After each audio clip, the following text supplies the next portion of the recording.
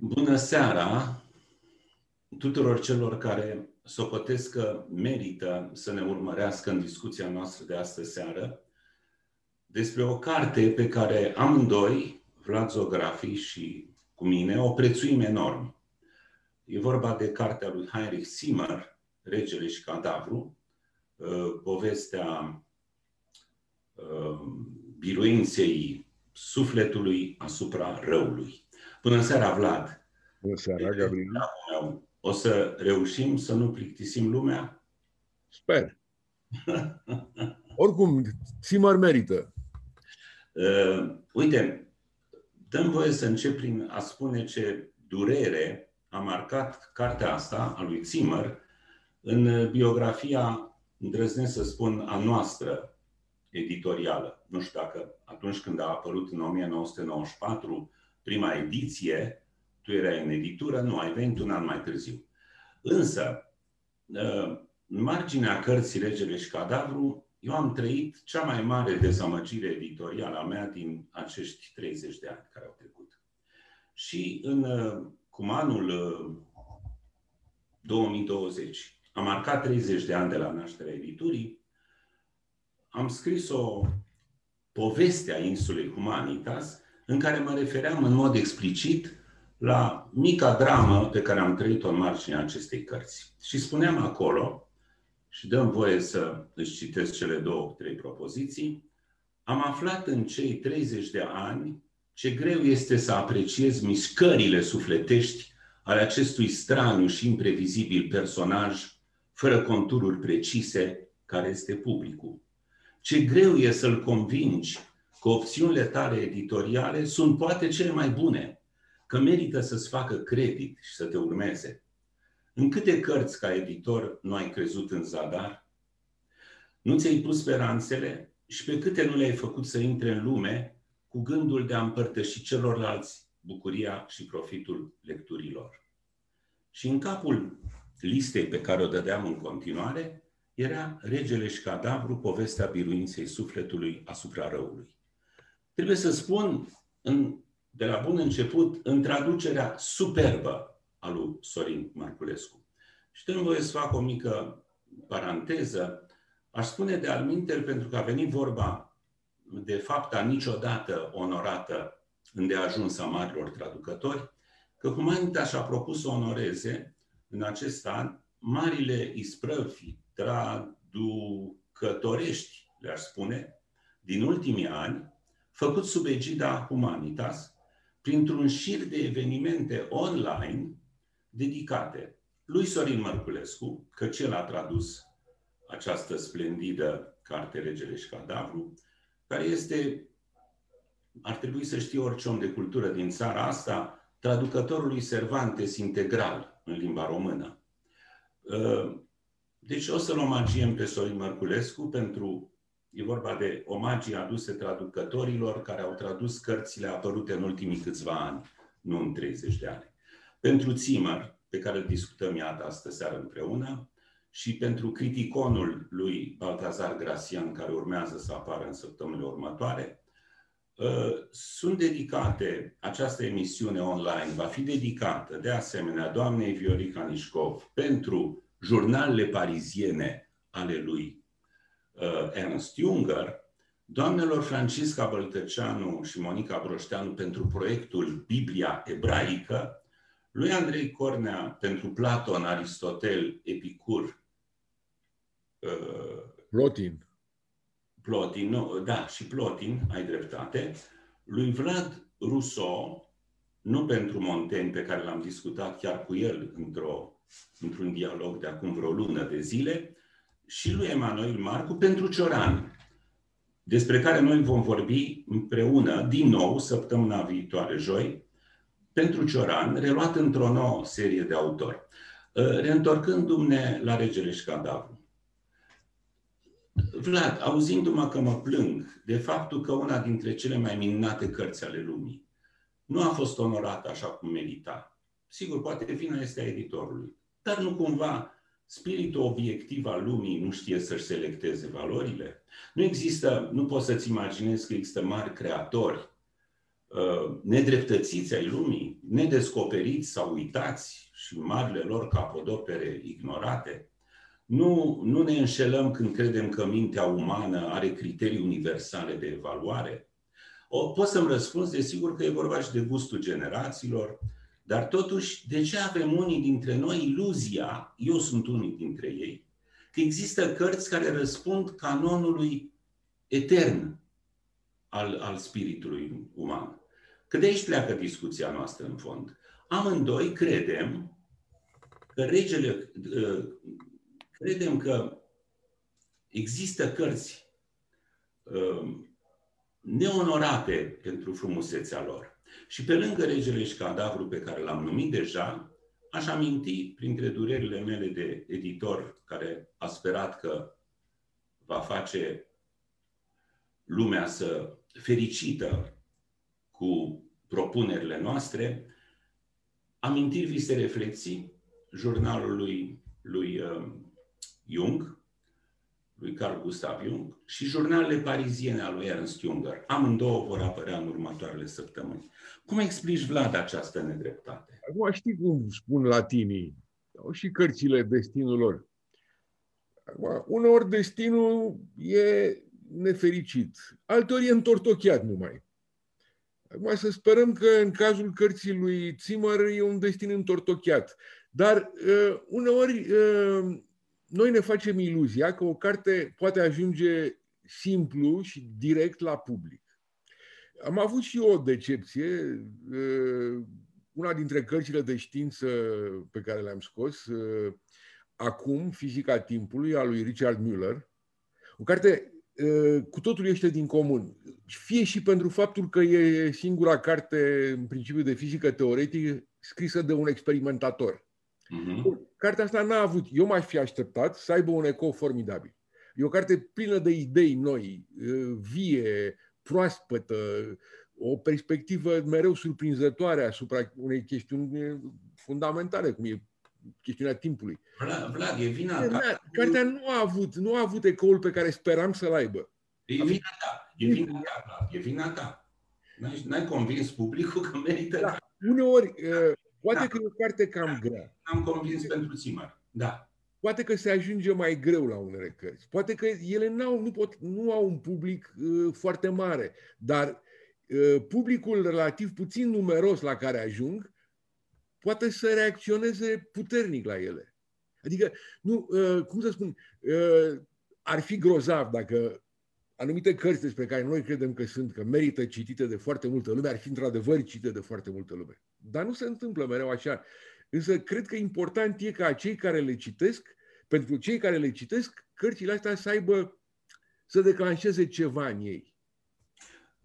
N-aș pune, iartă-mă că spun asta, eu n-aș pune o carte de fizică, oricât ar fi de genială, alături de o carte, cum e Regele și Cadavru, a lui Zimmer, care vorbește despre viața fiecărui om care a apărut pe această planetă. Este o carte care vizează pe oricine. Și îmi vine să spun că, cum îmi place să spun despre cărțile astea care ating pe toată lumea, că ai trăit degeaba dacă n-ai citit cartea aia. E adevărat, iartă-mă, eu ți-am dat un mic exemplu din nimica mea o gradă.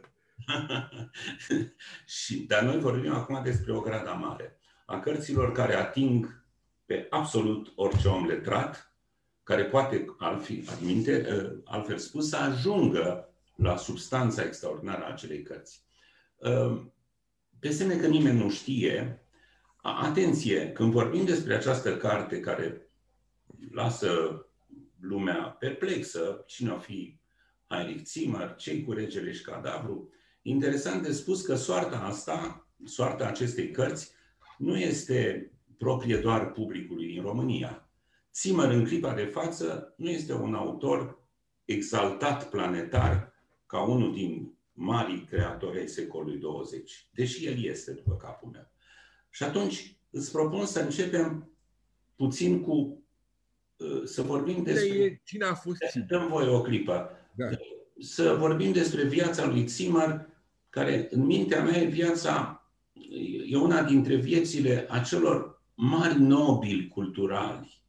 Vieți care se confundă cu splendoarea operei lor. Pot să te rog, Vlad, atunci să faci tu o trecere în revistă a vieții acestui om care, prin spiritul lui pur și genial, părea că nu face parte din lumea de aici. Da, Zimmer s-a născut la 1890 în Greifswald, în Germania, și a urmat... Tatăl lui a fost și el indianist și celtist, tatăl lui Heinrich Zimmer. A studiat la Berlin sanscrită, lingvistică comparată, ca să ajungă să predea la Universitatea din Heidelberg filologie indiană din 24 până în 38. Acum, în 38, atmosfera din Germania devenind irrespirabilă, emigrează în Anglia, predă vreme de 2 ani la Oxford, iar în 1940 se mută în America. Și e la New Rochelle și ține cursuri la Universitatea Columbia. Acum, marea lui șansă acolo e că se întâlnește cu Joseph Campbell, una din marile figuri ale mitologiei comparate, ale religiilor comparate, și moare de pneumonie în 1943 în plină forță creatoare. Și norocul lui a fost că de figura lui s-a îndrăgostit Campbell. De ce a scris? El a lăsat neterminate cărțile. Sunt cărți pe care le-a editat în deceniul care a urmat, le-a editat Campbell. E Regele și Cadavru, cartea despre care vorbim, Filozofiile Indiei, o carte despre mit în arta și civilizația indiană. Șansa lui postumă a fost Campbell. El a apucat în Germania să publice despre mitologia zeiței Maya, despre o carte despre yoga, dar cu adevărat posteritatea lui a fost asigurată de prietenia cu Joseph Campbell. Știi cum aș numi oamenii ăștia minunați care rotunjesc destinul unui om, a unui cărturar, a unui mare creator, suplinind faptul că ei n-au reușit prin destinul lor să o facă. Ei joacă rol, îmi place să spun, de cârja destinului. Așa cum, de pildă, soția lui Bulgakov a fost cârja destinului Bulgakov. Bulgakov a murit fără să-și vadă Maestru și Margareta tipărită și fără să-și imagineze că această carte nu va intra în neființa istoriei din vremea lui Stalin. Deci, Campbell, deși l-a cunoscut 2 ani, pentru că Zimmer are într-adevăr un destin teribil. O să vorbim poate despre faptul că Jung îl numește puer eternus, copilul etern. A avut și un destin de copil teribil, care moare exact când e pe platoul absolut al creației, al creativității lui. Acum, îți spun sincer că eu n-am înțeles de ce aceste 4 cărți pe care le-a tipărit, le-a editat vreme de 12 ani prietenul lui Campbell, prietenia s-a legat mai în 2 ani, pentru că el a murit la 2 ani, cum ai spus, după ce a pus piciorul pe pământul american. Cum se face că aceste cărți magnifice n-au apărut în timpul vieții lui? Campbell n-a făcut decât să pună la oaltă manuscrisele care, de fapt, erau cărțile deja împlinite, dar nepublicate. E un destin foarte straniu. Dar era o perioadă tulbure, era războiul. Da, tocmai, da. Viața lui Zimmer a fost retezată din locul de obârșie. Da. Ce viață geometrică și totuși trăznită. În fond a avut 8 ani, 38 și cu 4 înainte, a avut 12 ani de viață, de continuitate. Restul a fost făcută fărâme. 2 ani în Anglia, 2 ani în America și 4 cărți lăsate în urmă, gata de tipar, dar pe care nu le-a văzut niciodată. Dintre ele, regele și cadavrul totuși a avut destinul cel mai fericit în posteritate. A fost prieten cu Jung. Jung era cu 5 ani mai mare decât el. Se născuse în 1885. Și ei nu s-au cunoscut decât în 1932. Însă e foarte greu de spus impactul căreia dintre ei a fost mai mare. Când citești amintirile lui Jung, ai senzația că Jung îi datorează foarte mult lui Zimmer, pentru că a văzut în analizele pe care el le-a făcut la miturile sacre din arta indiană, confirmări ale gândirii lui despre inconștientul colectiv. Pe de altă parte, așa cum vom vedea poate în discuția noastră, Jung, Zimmer însuși, folosește ca metodă de interpretare toată terminologia jungiană a inconștientului colectiv, a arhetipurilor, a coincidenței opuselor și așa mai departe. La sfârșitul jurnalului lui Jung, a biografiei lui, a autobiografiei lui, există un superb portret al lui Zimmer făcut de Jung. Și cum el are 4-5 rânduri, dăm voie să ți-l reamintești, să-l aduc la cunoștința în toată splendoarea lui celor care ne ascultă. În întreaga sa ființă, Zimmer a fost un puer eternus, care pe aripile unui limbaj strălucitor făcea să înflorească toți mugurii din grădinile legendelor indiene.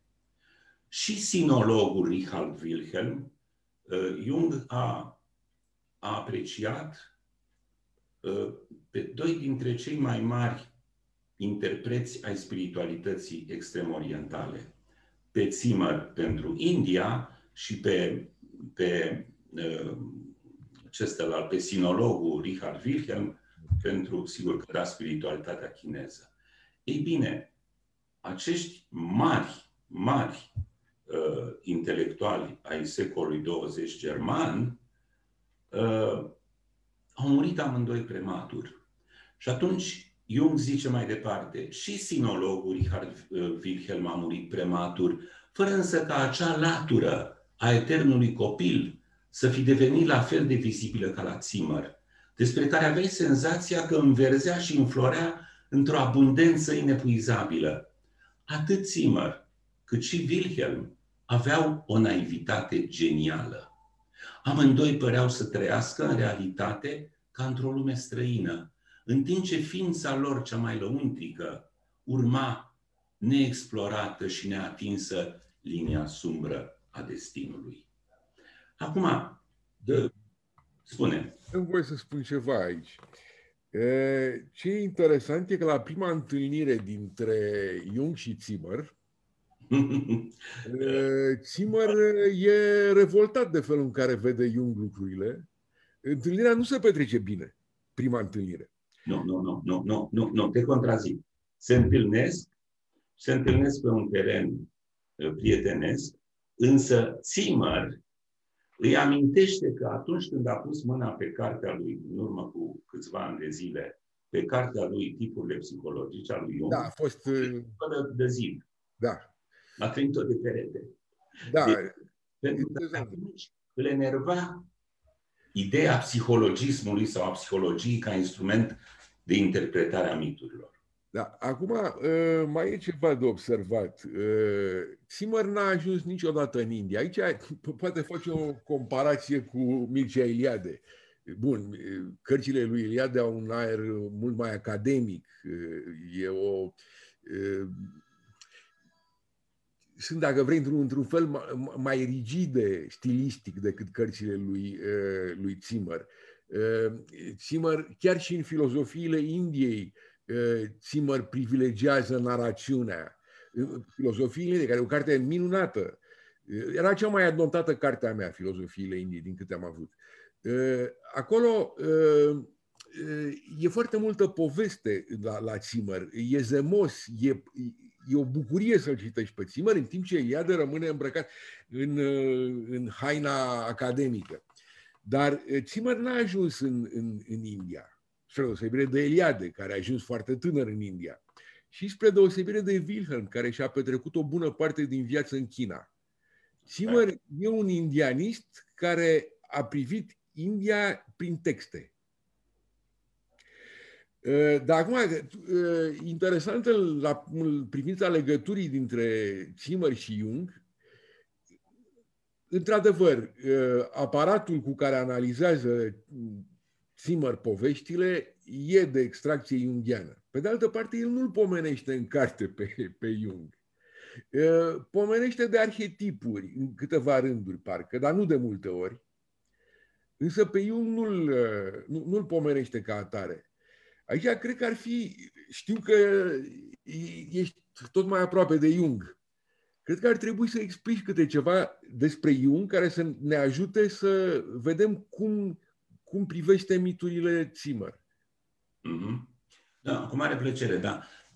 Am să încep un mini excurs în gândirea lui Jung, pentru că l-a caracterizat pe Zimmer drept puer eternus. E interesant ce înțelegea Jung prin arhetipul lui puer eternus. Deci la el, arhetipul copilului etern, la el expresia puer eternus nu este o simplă formulă literară aruncată pe piață, ci este unul dintre arhetipurile centrale ale omenirii după capul lui. Ce înseamnă asta? Vom vedea ce-i cu arhetipul. Arhetipul infans, cum se mai numește, al lui Jung, este arhetipul copilului secund. E foarte frumoasă expresia asta. Ce este copilul secund? Păi, toți am putea să fim copii secunzi la o adică. Iar Jung chiar visa că o omenire superioară, viitoare, ar putea fi formată din copii eterni. Arhetipul copilului secund este cel care se naște din maturitatea adultului. Nu e vorba că e minunat să rămânem la mintea unui copil de 5 ani, ci că ar fi minunat să nu pierdem, ajunși în maturitate, mintea, simțirea, primordialitatea instinctuală, intuitivă a copilului. Deci iartă-mă că te întrerup în punctul ăsta. Știi că voia să spun ceva. E exact ce spunea Einstein despre sine.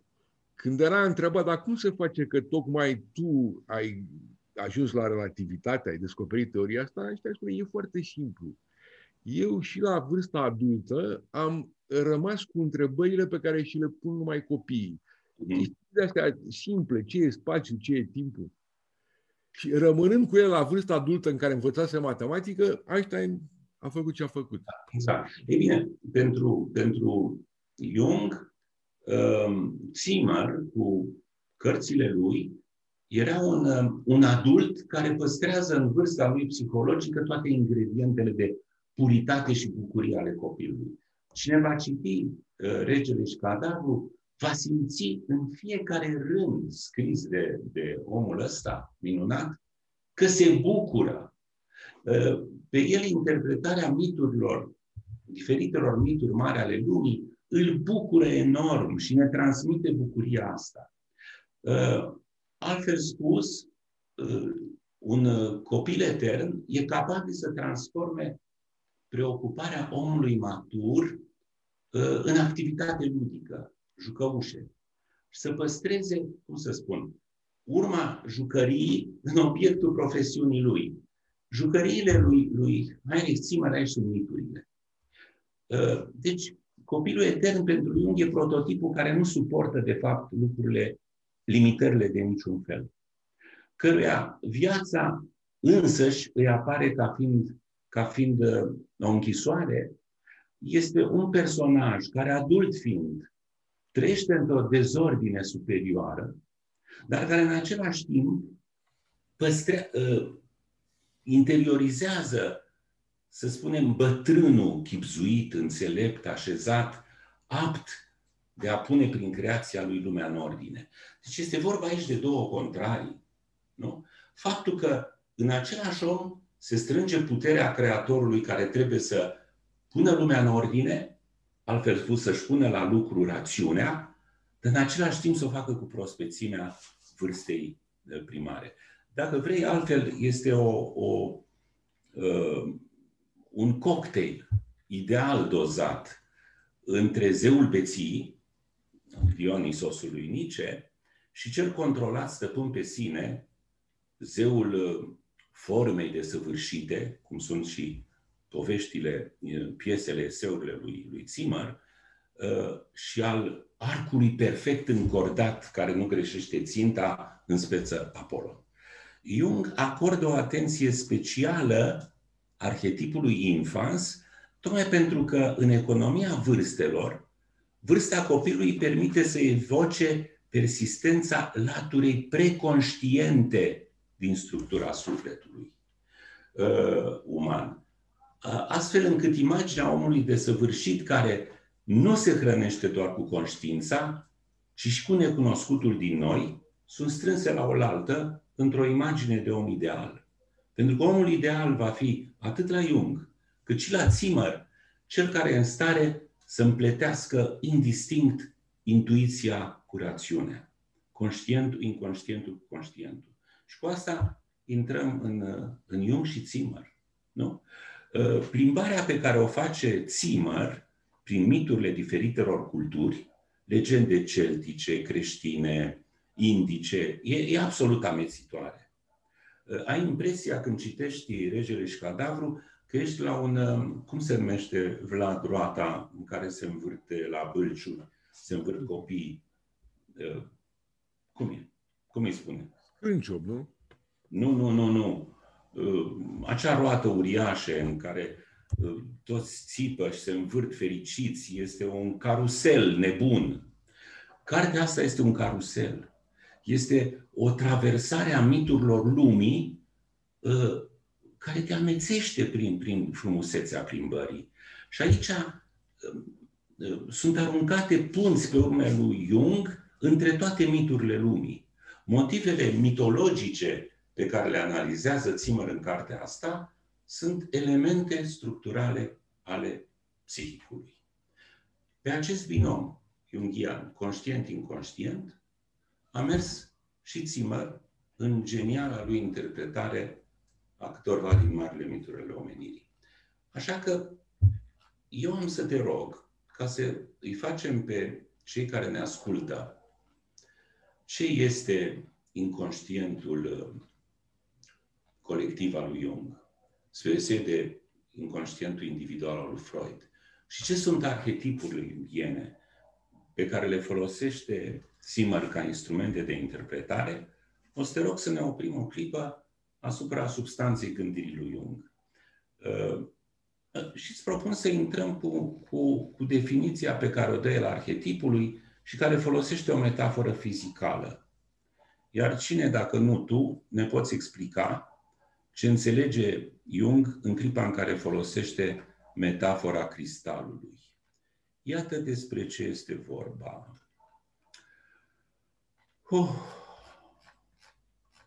E greu, nu?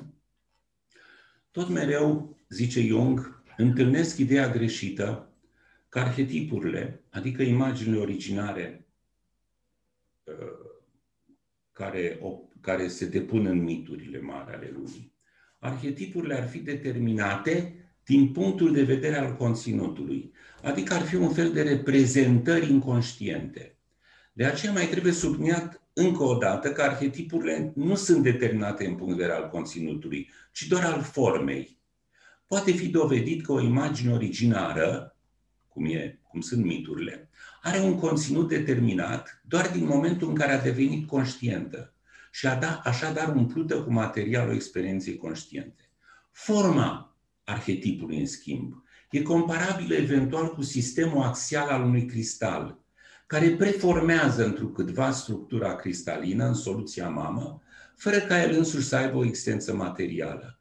Aceasta apare abia în modul de grupare a ionilor și apoi a moleculelor. Arhetipul este în sine un element formal gol, care nu e nimic altceva decât o facultas preformandi, o posibilitate dată a priori a formei de reprezentare. De moștenit, nu se moștenesc reprezentările, ci formele ce corespund în această privință exact instinctelor care de asemenea sunt determinate doar ca formă. Poți să ne lămurești pentru că textul ăsta pare criptic pentru cineva care l-aude prima oară. Ce vrea să spună arhetipul care e formă și nu trebuie umplut cu un conținut, pentru că atunci el e distrus în forma lui preconștientă? Aici e simplu. Cristalele sunt niște structuri regulate. Niște structuri care au axe de simetrie, planuri de simetrie. Ori eu pot privi un cristal din perspectivă pur geometrică. Și în felul ăsta stabilesc simetriile cărora cristalul îi se supune. Dar asta e un fel de a privi schema goală a cristalului, geometria lui pură. În vreme ce când ai de-a face cu un cristal concret, bineînțeles că în locurile, nodurile rețelei se află ionii cu tare sau cu tare sau cu tare. Dar din punct de vedere strict geometric, e irelevant faptul că în întruparea efectivă a cristalului se află ionul cu tare sau ionul cu tare. Proprietățile geometrice sunt aceleași, indiferent de tipul de ion aflat în nodurile rețelei. Adică ce vrea să spună Jung aici e că primordială e geometria, e structura geometrică. Și felul în care sunt umplute cristalele efectiv cu materie, cu ioni, felul în care se așează materia acolo, materia efectivă care se așează acolo, e o chestiune secundară. Ok. Cine a avut nervii să ne urmărească până acum și nu s-a plictisit și n-a închis, cui a reușit asta, îi promit că de acum intrăm pe un teren extrem de familiar. Pentru că exemplul pe care îl dă Jung în prelungirea imaginii cu cristalul, pe care a explicat-o toate frumos, este arhetipul femeii eterne. Și aici fiecare poate să raporteze povestea asta, atât bărbatul cât și femeia, la viața fiecăruia dintre noi. Iată ce spune Jung. Fiecare bărbat poartă în sine imaginea femeii eterne, ceea ce ai spus tu că e structura geometrică a cristalului, și nu imaginea cutărei femei anume, ci a unei femei în genere. Această imagine este în fond un conglomerat ereditar inconștient, provenind din timpuri străvechi și îngropat în sistemul viu, un tip, un arhetip obținut din toate experiențele ancestrale legate de ființa feminină, un rezultat al tuturor impresiilor despre femeie, un sistem psihic de adaptare moștenit. Același lucru e valabil și la femeie. Și ea poartă în sine o imagine despre bărbat. Experiența ne învață că ar trebui spus mai exact, aici Jung are umor, o imagine despre bărbați, în timp ce la bărbat e mai degrabă o imagine a femeii. Întrucât această imagine este inconștientă, ea e întotdeauna proiectată inconștient asupra ființei iubite și este unul dintre motivele esențiale ale atracției pasionale sau ale contrarului ei. Te rog să mai ai 1 minut, 2 răbdare, ca să spun atunci, sper eu că pe înțelesul tuturor, ce a vrut Jung, de fapt, cu inconștientul și cu arhetipurile. El spune la un moment dat în amintiri, în gânduri, reflexii, în amintiri, vise, reflexii, spune, m-am pus în slujba sufletului. Spunând m-am pus în slujba sufletului, Jung își propune, de fapt, să afle care sunt preliminariile în preconștient ale conștiinței. Luându-și ca temă a cercetării întrebarea unde se găsesc premizele mele în istorie. Nu, lumea, iarăși ascultând-o, să spună ce premize ale conștiinței în istorie, despre ce vorbește. Preconștiința mea este în vârsta în care nu eram conștient, la 2 ani, 3 ani. Ce vrea Jung de la mine cu premizele mele în istorie? Ce vrea? A fost convins că punându-și această întrebare, a descoperit o uriașă temă, complet necercetată, și care îi dădea de lucru pentru toată viața. Și i-a și dat. Important era să descopere rădăcinile eului nostru conștient, înfipte într-un preludiu arhetipal, care ne modela din adânc pe toți. Va încerca, și asta va face toată viața, să demonstreze că, citesc din el, atât sufletul cât și trupul nostru sunt compuse din elemente care toate au fost prezente deja în șirul strămoșilor noștri.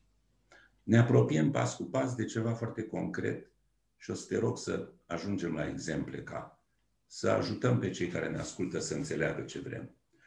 Jung iese de fapt din perimetrul inconștientului personal.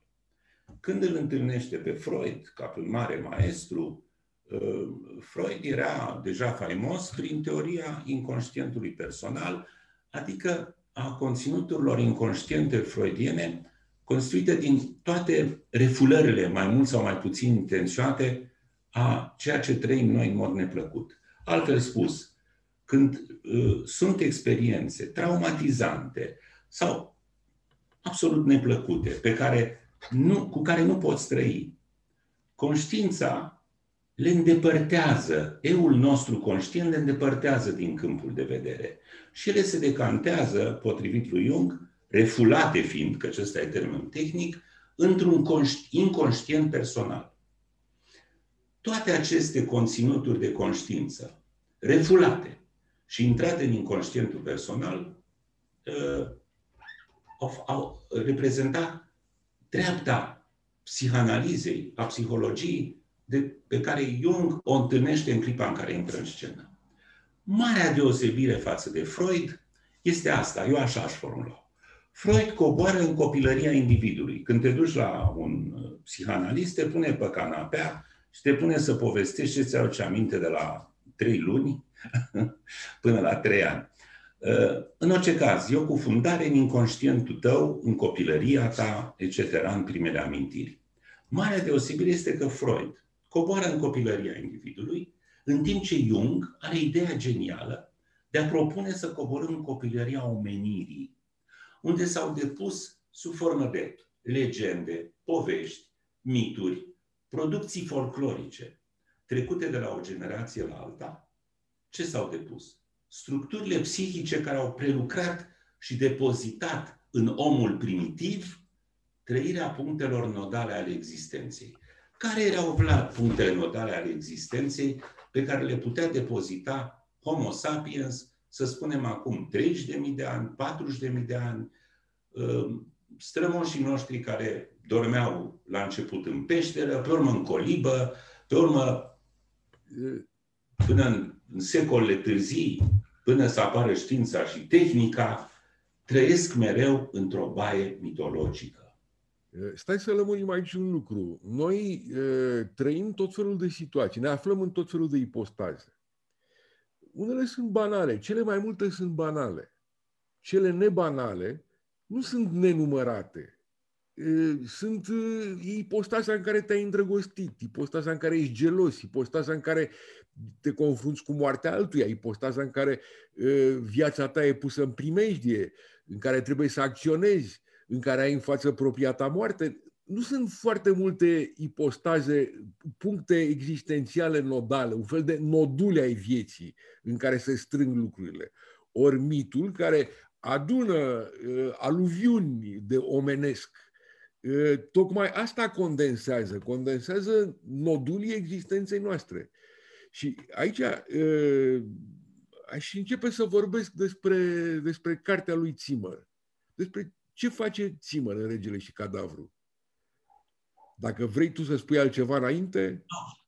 Ca să închidem capitolul cu Jung, ca să vedem în ce măsură pe urmă Zimmer îl folosește genial ca instrument de hermeneută, de interpretare a miturilor, Jung revine asupra acestei povești. Are ideea genială de a susține că există o filogenie a psihicului care trimite la o istorie, la o preistorie a conștiinței.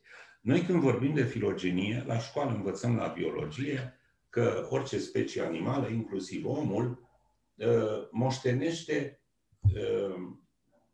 reflexe, deprinderi configurații somatice, trupești, în funcție de istoria strămoșilor lui. Ticurile de vânătoare ale animalelor prădătoare se perfecționează pe parcursul istoriei speciei. Oamenii înșiși, trăind în anumite medii de-a lungul istoriei, trăiesc modificări care se transmit genetic de la o generație la alta. Ori eu îmi vine cu ideea că și psihologic de punerile inițiale se transmit de la o generație la alta. Altfel spus, că noi nu suntem numai ce știm noi că suntem în viața de zi cu zi și trăim cu conștiința noastră și obsesiv cu eul nostru, ci o grămadă de lucruri care sunt în noi fără să fim conștienți de ele, dar care vin de la strămoșii noștri și sunt transmise prin forme orale de-a lungul generațiilor la început. Epopeile homerice sunt transmise pe forme orale, prin forme orale. Toate basmele din folclor românesc trec din gură în gură de la o generație la alta. Apar culegători care le fixează, dar în general experiențele mitice, nodulii de care vorbeai, sunt depozitați în aceste produse mitologice ancestrale. În speță, cum ai spus, nașterea, moartea, îndrăgostirea, ura, iubirea, frica, punctele nodale, articulațiile existenței. Ei bine, ele sunt toate, spune Jung, răspândite în mod egal în noi toți, chit că știm sau nu știm. Deci, pe lângă portretul nostru individual, mutra fiecăruia dintre noi, în dedesubtul fiecărui om, se află un portret generic. Purtăm toți chipurile miturilor din care ne-am născut. Hai să trecem la Zimmer, dacă zici. Da, uite, cred că primul lucru care trebuie spus e că putem privi cartea asta din două perspective. În fond, cartea asta e și literatură. E acolo o culegere de povestiri minunat spuse. Povestirile în sine sunt foarte frumoase, ele sunt foarte frumos spuse. În primă instanță, poți să iei Regele și Cadavrul ca pe o colecție de povestiri. Și nu e rău, pentru că ea ține ca literatură. Cartea asta poate fi citită ca literatură de cea mai bună calitate. Asta e în primă instanță. Acum, citind cartea, citești povestea la început. Fiecare capitol începe cu o poveste. Și povestea e minunată. Și povestea unui mit. Da, povestea unui mit.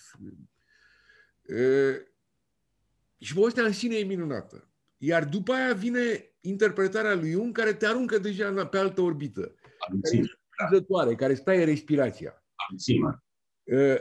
Povestea lui Zimmer, da. Interpretarea lui Zimmer. Acum, ce e interesant e că, sigur, Zimmer povestește foarte bine.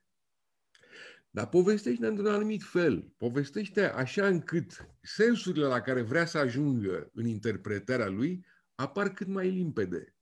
El nu e un povestitor oarecare, el e un povestitor orientat către sensurile la care vrea să ajungă, sensurile ținând de interpretarea lui.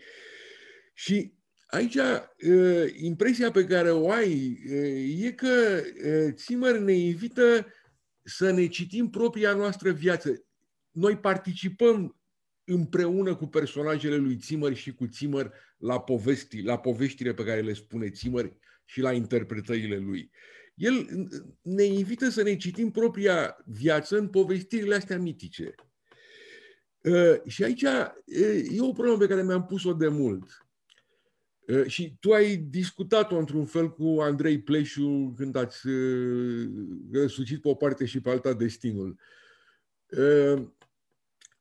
Când trăiești, în momentul trăirii, ți se pare că Shakespeare are dreptate în Macbeth când spune totul e o poveste fără sens, plină de zgomot și furie, spusă de un nătâng. Da? Asta e senzația pe care ai când trăiești. E o senzație frapantă. Pe de altă parte, privind în urmă și privind în urmă la viața ta, ești în fața unei povești care capătă o semnificație prin felul în care interpretezi tu reacțiile tale în momentele nodale ale existenței. Ea capătă un sens, ea se construiește. Povestea, sensul poveștii se construiește. Ori Zimmer încearcă să, fără să aibă pretenții de rigoare academică extremă, întotdeauna spune, și cred că primul lucru despre cartea asta e cel pe care îl spune Zimmer despre sine. El spune despre sine că e un diletant. Pentru că în primă instanță îți face plăcere. El se bucură, lui îi face plăcere să povestească și să interpreteze miturile, iar ție, cititor, îți face plăcere să le citești. E o carte care se citește încă o dată cu foarte, foarte multă plăcere. Iartă-mă, Vlad. Da. Diletant, el accentuează pe faptul că diletant înseamnă cel care se bucură. Cel care se bucură. Da, de bucurie, da, plăcere. Că este un puer eternus. El se bucură de jucăriile lui, de mituri. Da. Da, acum, spuneam că cartea asta e construită, fiecare capitol conține la început o poveste mitologică, mitică și interpretarea lui Zimmer. Și sunt povești, începe cu o poveste din 1001 de nopți, foarte simpatică, savuroasă, povestea papucilor lui Abu Kasem. În urmă, sunt povești celtice, mai ales din ciclul lui Artur și al cavalerilor mesei rotunde, în care el vede aici, pe semne că, mă rog, influențat și de tatălui, care a fost celtist, se simte foarte aproape de lumea asta a mitologiei celtice. Și în mare măsură, pentru că în lumea asta, raportul dintre instinct și rațiune, în raportul ăsta, instinctul joacă un rol crucial. Instinctul e cel, în principiu, în poveștile celtice, instinctul e cel care ne izbăvește, cel care ne scoate la lumină. Și aici un exemplu, e exemplul poveștii unui prinț care se cheamă Con Eda și care e pus irlandez. E pus în fața unui șir de peripeții și e însoțit de un cal năzdrăvan, un cal care vorbește. Și calul îl ajută la fiecare pas, iar în fața ultimei încercări prin care trebuie să treacă Coneda, calul îi cere să-l jupoaie, să-l omoare și să-l jupoaie, să se îmbrace după aia în pielea lui, iar trupul să fie după aia stropit cu o substanță magică. Și Coneda ezită cum să-și ucidă prietenul cel mai bun, cel care l-a ajutat, cel împreună cu care a trecut prin atâtea peripeții.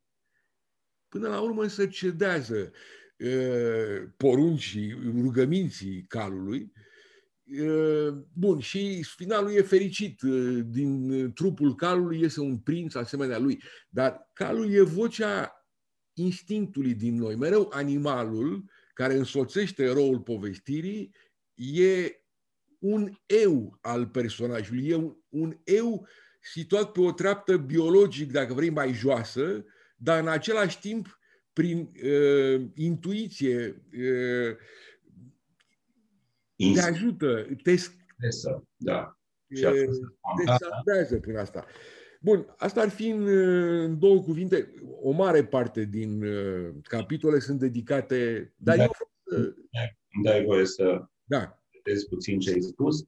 Ai spus atât de frumos povestea cu pricina, ca cei care ne ascultă să o înțeleagă mai bine în toată simbolistica ei și semnificațiile ei și junghianismul ei, aș spune că se pot gândi tot de bine la ceva ce știm cu toții. Basmul Tinerețe fără bătrânețe. Și acolo apare acest cuplu, animal-om. Adică instinctul, intuiția merge la țintă pe care un animal o face totdeauna de enorm mai bine decât noi, pentru că mersul la țintă al animalului este superior omului. Și omorârea calului, în speță părăsirea stăpânului de către cal în Tinerețe fără bătrânețe, este eliberarea eului rațional. Cu partea mea instinctuală am rezolvat sarcinile grele, acum a venit vârsta eului rațional. Acum construiesc ce am făcut. Și calul însuși se transformă într-un prinț. Care este alter ego al lui Coneda. În eul rațional. Această împletire între animal și om, în speță între inconștientul care ne însoțește și ne servește uneori mult mai bine decât conștiința noastră, în această împletire se rezolvă un eu complet.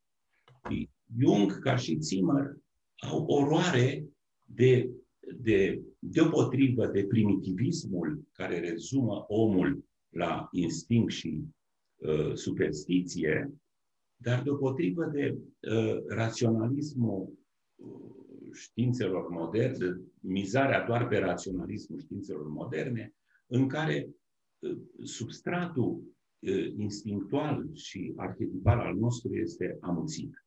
Un om complet trebuie să funcționeze simultan în planul intuitiv și conștient deopotrivă. Formula pe care o folosește Zimmer când interpretează ce ai povestit tu este ființa noastră centaurină. Noi suntem centaurini, adică suntem formați deopotrivă. Nu, centaurul era în mitologia greacă personajul care avea jumate trup de cal și jumătate de om. Deci, ființa noastră centaurină este cea completă. Aici funcționează binomul intuiție-rațiune în mod exemplar. Pe legenda asta celtică, iar la noi pe, cum spuneam înainte, tinerețe fără bătrânețe. Da. Dăm voie aici să merg mai departe și să ajung la nucleul cărții, care e dat de povestirea asta, Regele și Cadavru, care dă și titlul cărții. Și aici trebuie să mărturisesc că eu acum vreo 23 de ani am scris chiar o piesă care se chema Regele și Cadavru, o piesă în care puneam în scenă atât basmul indian al lui Somadeva, Vetala Panchavinsati, cât și interpretările lui Zimmer, adică era basmul ăsta trecut prin interpretările lui Zimmer, dar nu despre asta vreau să... Vlad, pot să spun că am văzut piesa ta la Teatrul Național? Da, mă rog, mă bucur. Dar aici încerc să spun o poveste care e destul de încurcată, dar încerc să o spun clar. E un pariu.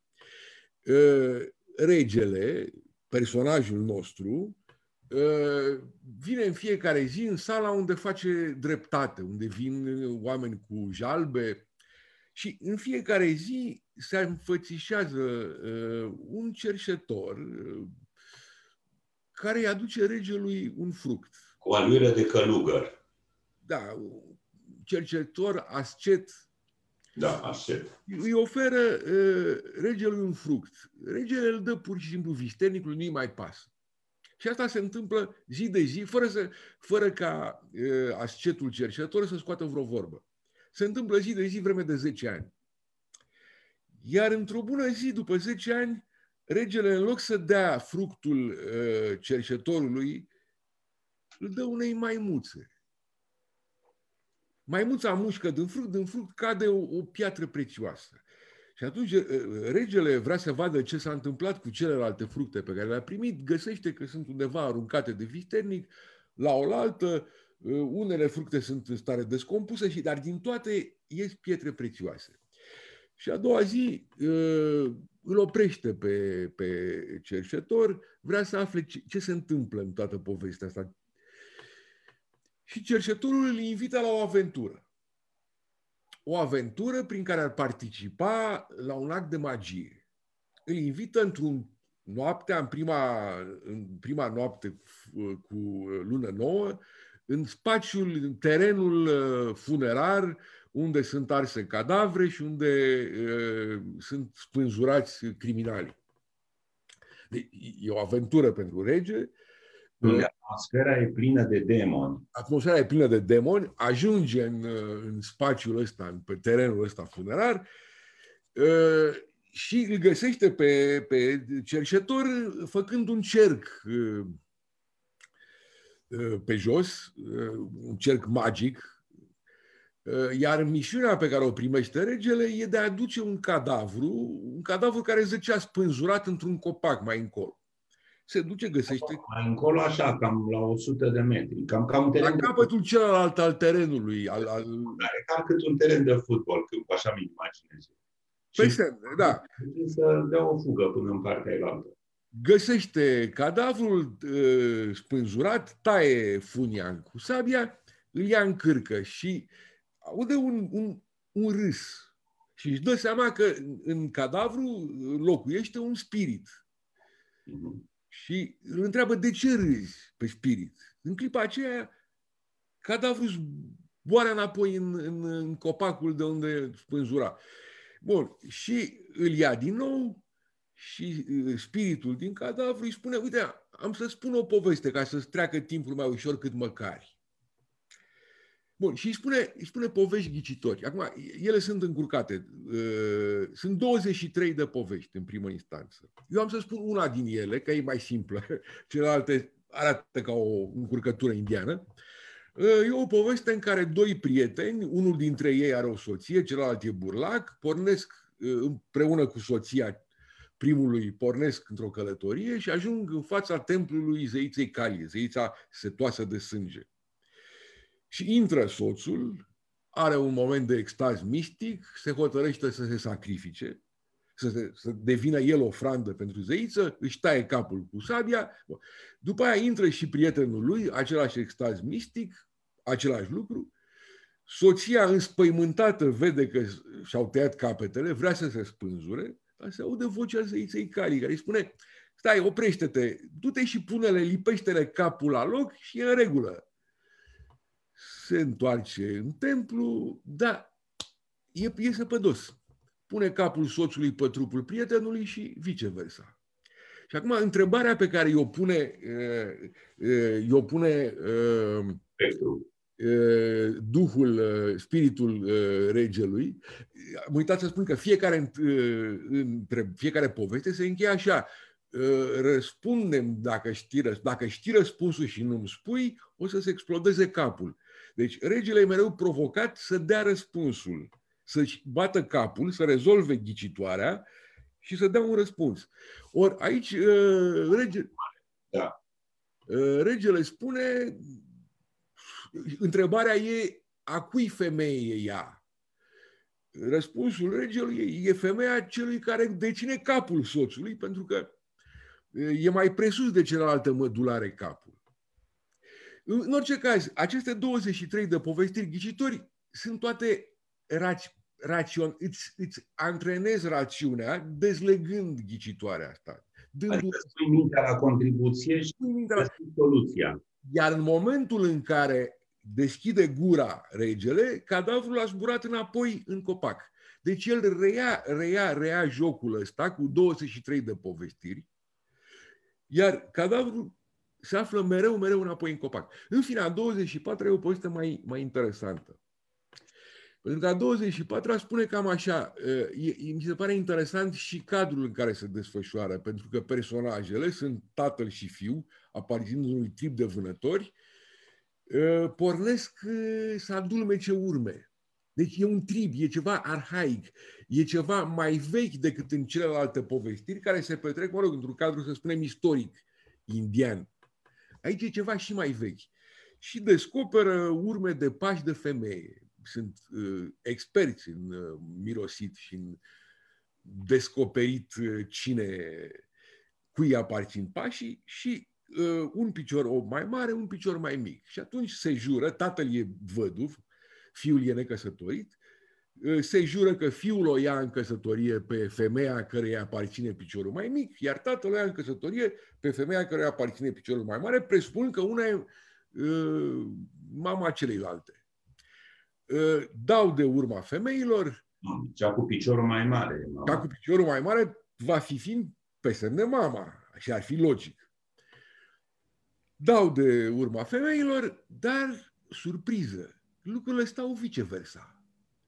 Fiica are piciorul mai mare, mămica are piciorul mai mic. Dar cum s-au jurat, sunt obligați să-și țină jurământul. Și fiul se însoară cu mama, tatăl cu fiica. Acum, amândouă femeile rămân însărcinate. Întrebarea pe care o pune Duhul regelui e în ce fel se înrudesc cei doi copii? Ori aici e o problemă fără răspuns, fără un răspuns clar. De ce? Pentru că ei se înrudesc în foarte multe feluri. E ca și cum te afla în fața a două oglinzi paralele. Imaginile se multiplică. Ei sunt unul bunicul altuia și viceversa, unul unchiul altuia și viceversa și așa mai departe. Se pot găsi relații de rudenie la nesfârșit din cauza situației simetrice în care se află. E o problemă care te scoate din granițele rațiunii. E o problemă pe care nu ai un răspuns la ea. Ori interesant e, regele, neavând răspuns, tace. Tăcând, poate căra mai departe cadavrul spre cerșetorul vrăjitor.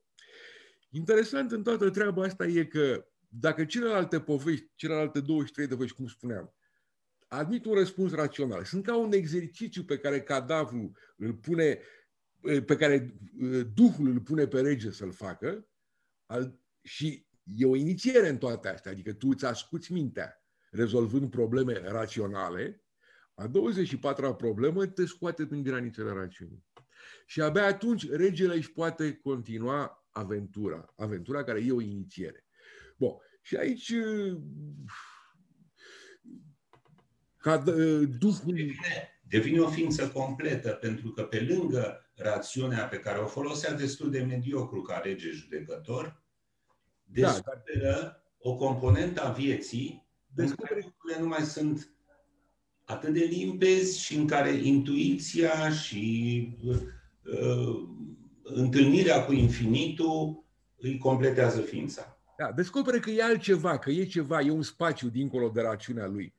Și aventura continuă, Duhul e eliberat din cadavru, îl lasă să ducă, îl lasă pe rege să care cadavrul până la vrăjitor.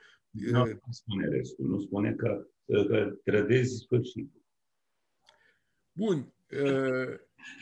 Se termină cu bine. Se termină cu bine. Dar aici vreau să citesc totuși și dau cuvântul puțin și lui Țimar. E un citat foarte scurt în care el interpretează povestea asta și spune așa: la fel ca regele, pentru că de fapt noi participăm mereu împreună cu Țimar, participăm la povești. La fel ca regele, și noi trebuie să devenim stăpâni asupra lumii înfricoșătoare a spiritelor, căci ele sunt înăuntru ca și în afara noastră. Orice lucru din exteriorul nostru, fie că îl cunoaștem în relația sa propriu-zisă cu noi, fie că rămâne pentru noi fără semnificație și necorelat cu mintea și inima noastră, în realitate ne reflectă și ne oglindește eurile lăuntrice. Asta ni se propune să învățăm. Vlad, e minunat pentru că ai ajuns în punctul în care îmi dai, cum să spun, deschiderea către o poveste care completează în mod genial tot ce ai spus. Iartă-mă să-ți mai spun un singur lucru. E o idee esențială aici la Țimar. El spune că, în fond, nimic nu e departe de noi. Nimic nu poate fi tratat ca străin. Nu e străin. Mai mult.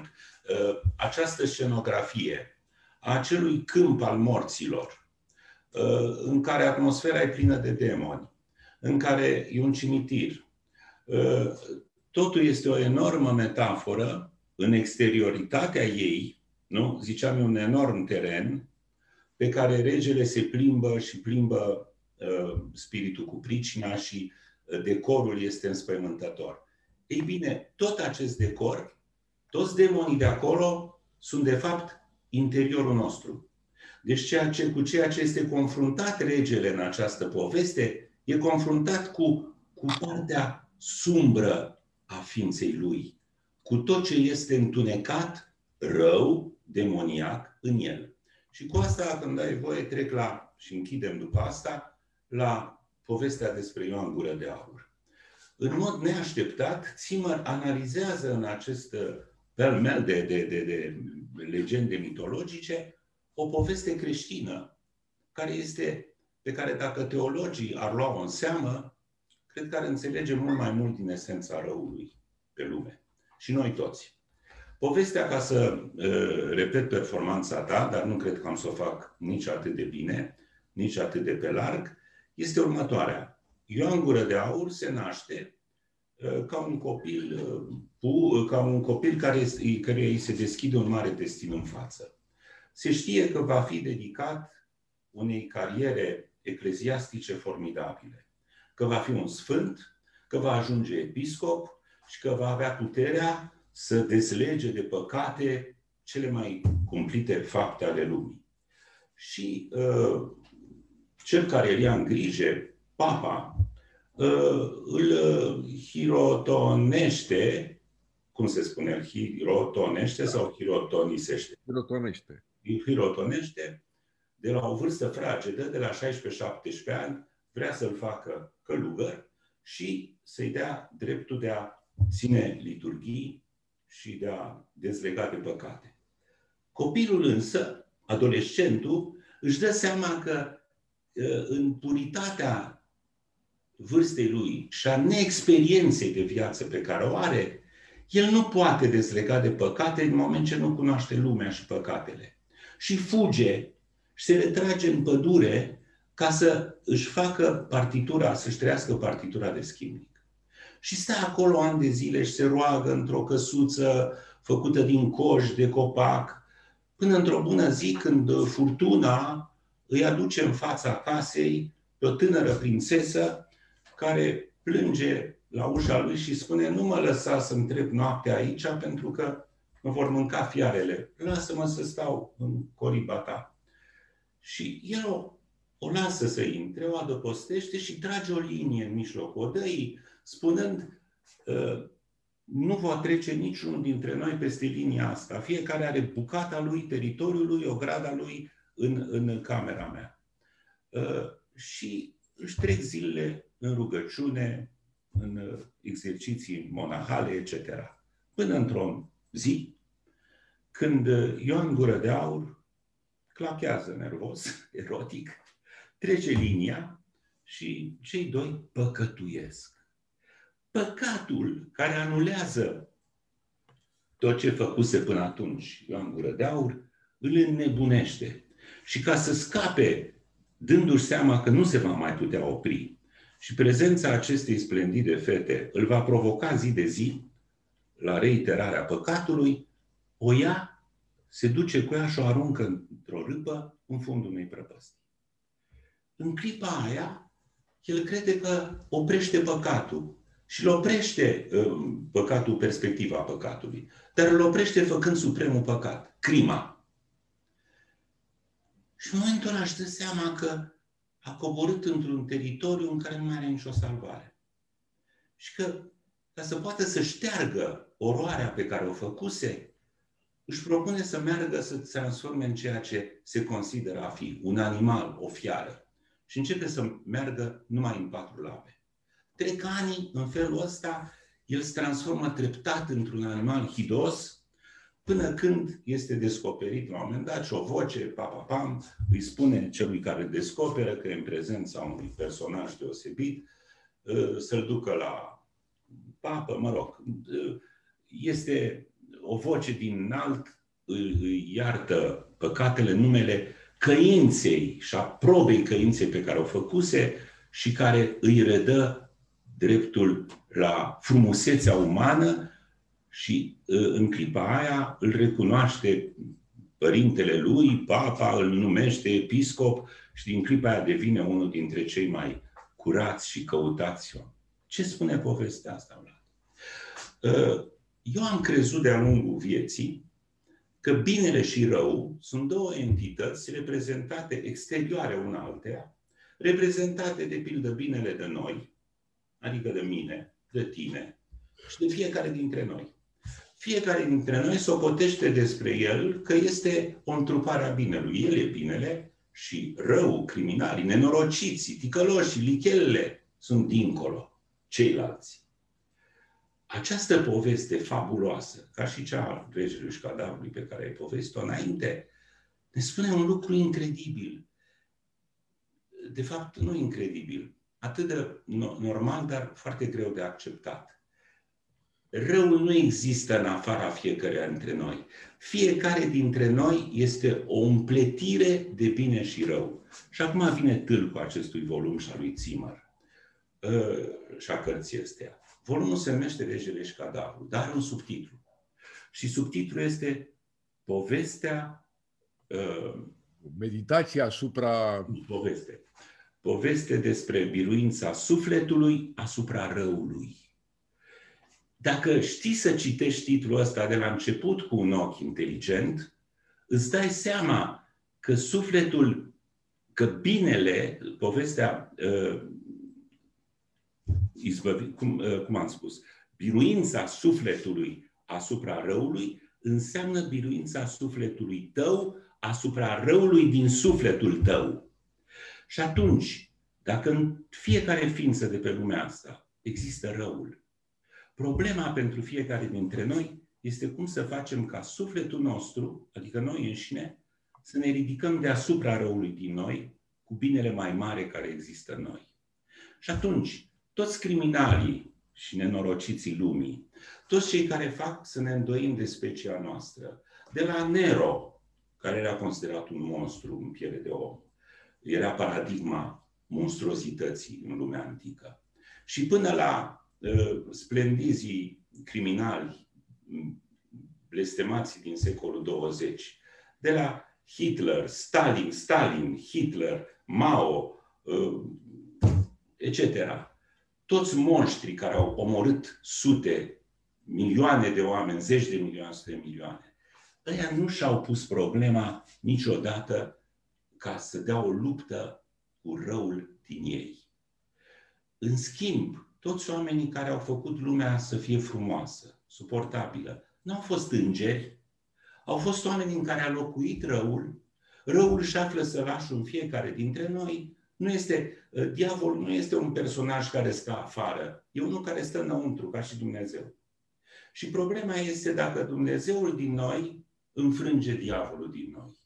Și dacă până la urmă el câștigă, intră în ascendență față de diavol. Dacă teologia ar vrea să vadă lucrurile mutându-ne în exterior, în interior, cred că ar fi mult mai aproape de o teologie rațională și ne-ar spune lucruri infinit mai realiste despre structura noastră umană. Da? Dăm voie să spun ceva aici. În frații Karamazov, Ivan Karamazov se întâlnește cu diavolul. Dostoevski ne spune că diavolul arată așa, dar înțelegem foarte bine din ce scrie Dostoevski că diavolul lui Ivan e plăsmuirea lui. Sigur că da. E halucinația lui. E o exteriorizare a ceva din el, care capătă contur pentru că Dostoevski știe să scrie bine. Îți propun să închidem discuția noastră dând un citat care mie mi se pare, cartea lui Zimmer este plină de formulări pe care ai dori să le notezi și să nu le mai uiți toată viața. Atât sunt de frumoase. Da, ar trebui să aibă margini mari cartea. Nu, are pagini la sfârșit. Orice om care vrea să citească bine o carte poate să facă un aide-memoire din ultimele pagini goale ale cărții. Eu aș spune despre acest autor de care sunt îndrăgostit până peste cap, că puțini oameni au îmbinat pe lume, scriitori adică, au îmbinat pe lume trei lucruri. Fastul erudiției. Pentru el, mișcarea era, nu degeaba, este unul din cei mai mari indianiști ai lumii. Este urmașul Max Müller, care domina spiritualitatea, cunoașterea spiritualității indiene în secolul XIX. Zimmer este marele urmaș. Este un personaj care se mișcă printre mituri ca un copil cu un Lego. Știe să îmbine perfect. Este un fast al erudiției care te dă gata când citești cartea. Dar îmbinată cu claritatea gândirii și cu splendoarea exprimării. Și eu am scos o propoziție pe care vreau să o citesc în crepusculul ultim al vieții mele, pentru că îmi trăiesc cu iluzia că m-ar putea ajuta să ies mai ușor pe poarta lumii. Iată ce spune el în primele două propoziții ale capitolului final, ale epilogului, care se numește Pe malul lacului Sipra. Și capitolul se deschide cu această formulare tulburătoare. Viața e mult prea oribilă prin posibilitățile ei de durere, inevitabile, nemeritate și de nejustificat pentru a fi numită tragică. Viziunea tragică este, ca să spunem așa, doar o viziune de prim plan, susținută de oameni care încă se miră, incapabili să conceapă că viața este ceea ce este. Vlad, asta pentru mine este o alinare. Mi-am început viața în filozofie cu o teză despre tragic. Eu nu aveam atunci înălțimea lui Zimmer, care înțelege și spune la capătul acestei divine cărți că nu trebuie să ne mirăm că există tragedie, pentru simplu motiv că ea face parte din viață. Se torturează, se ucide, se calcă în picioare demnitatea indivizilor. Sunt orori ultime, sunt boli, Bun. Dar asta e viața. Nu noi am vrut să venim la ea, mai vorbesc doar 2 clipe. Pe cine te superi că ai fost pus să joci un joc pe care nu l-ai ales tu? Pe natură nu te poți supăra că e inconștientă. Nu te-a adus special ca să te chinuie. Pe Dumnezeu nu poți să te superi pentru că El apare odată cu tine în clipa în care ești conștient că te locuiește. Și atunci nu te mai poți supăra decât pe părinții tăi. Sunt singurii responsabili că te-au adus în perimetru vieții care e mult prea oribile prin posibilitățile de durere, inevitabile, nemeritate și de nejustificate. Și că viața e așa cum e. Când ne indignăm, ori ne hotărâm că totuși viața a meritat trăită, ori că am fost aduși într-un teritoriu al durerii și al suferinței și nu putem să ne certăm decât cu părinții noștri, nu? Metafizic vorbind, filozofic vorbind, decât că nu ne-au întrebat dacă vrem sau nu să venim. Iarăși, basmul tinerețe fără bătrânețe este genial. Pentru că copilul nu vrea să se nască până când tatălui, împăratul, nu-i spune la ce punct să vină în viață. Gata. Eu interpretez cuvintele lui Zimmer de aici ca pe o ridicare la impersonal. Toate se desfășoară în chip impersonal, în cazul ăsta. Și asta se leagă și de felul în care vede el zeița Maia, care în definitiv e cea care pune totul la cale și stăpânește și pe zei, nu numai pe oameni. Dar ăsta e un pas, trebuie să recunosc, greu de făcut pentru europeni. Anularea personalității, anularea poveștii tale personale. E greu de făcut, dar e frumos de contemplat. Adică eu nu mă văd un bun indian, dar pot fi un admirator, rămânând totuși cu destinul meu, rămânând totuși în personalul meu. Dar e frumos să poți contempla impersonalul. Deci asta e o chestiune care ține, ea vine... Faza asta vine în urma... Vlad, care e impersonal? El spune, există oameni care încă se miră, incapabili să conceapă că viața e ceea ce este. Dar viața e ceea ce este pe pielea ta, pe suferința ta. Cum să spui că e un termen indiferent? Un indian își cere mai mult să ajungi până acolo încât să te uiți, de fapt, e stoicism pur, să te uiți cu distanță la ceea ce se întâmplă mai îngrozitor. Poți? Nu. Bun, dacă mă întreb pe mine dacă pot. E un a putea generic sau e un a putea personal? Eu nu pot. Dar eu pot să admir asta. Indianul Epictet, când îl bate stăpânul, că era sclav, îi spune, fii nu mai mă lovia, o să-mi rup piciorul. Și rupe piciorul. Și spune, ai văzut, ți-am spus că nu-mi rup piciorul. De câți oameni pot să facă? Da, dar... Bun.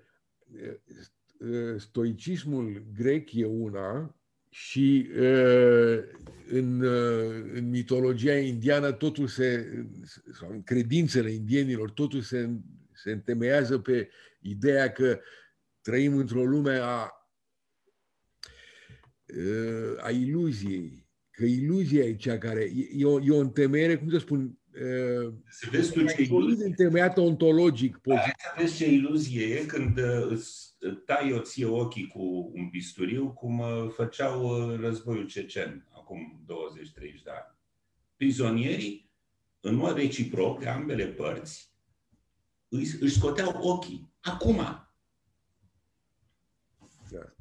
Nu, eu spun că ideea că în spatele tuturor se află o iluzie te ajută să accepti asta mai ușor decât să dai piept direct cu chestia asta.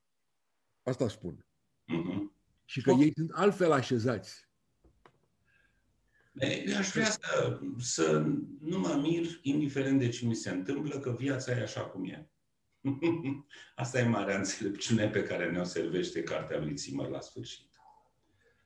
Cum de mai există oameni care încă se miră, incapabili să conceapă că viața este ceea ce este. Ok, ne oprim. Dacă îmi dai voie, ne retragem. Ne retragem, am vorbit destul de mult. Dar cartea e foarte bogată și asta ar trebui să știe cei care ne ascultă. Găsești foarte multe lucruri. Noi am vorbit despre foarte puțin din carte. Am vorbit și așa enorm, iar în prima jumătate de oră cred că am pus creierii pe moațe oamenilor. Cu Jung și cu arhetipuri și cu inconștient. Ok. Îți mulțumesc tare mult. Eu îți mulțumesc. Dacă a mai rezistat cineva, îi salutăm pe cei 2-3 care au rezistat până la sfârșit. Și pe săptămâna viitoare, Vlad, ne vedem din nou. De data asta, pentru că pe 8 aprilie, joia viitoare, se împlinesc 110 ani de la nașterea lui Cioran.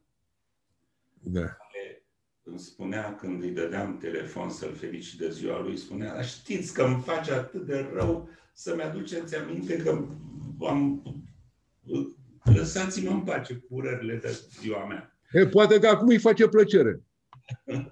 Bine, toate bune. Ne vedem pe curând. Bună seara tuturor!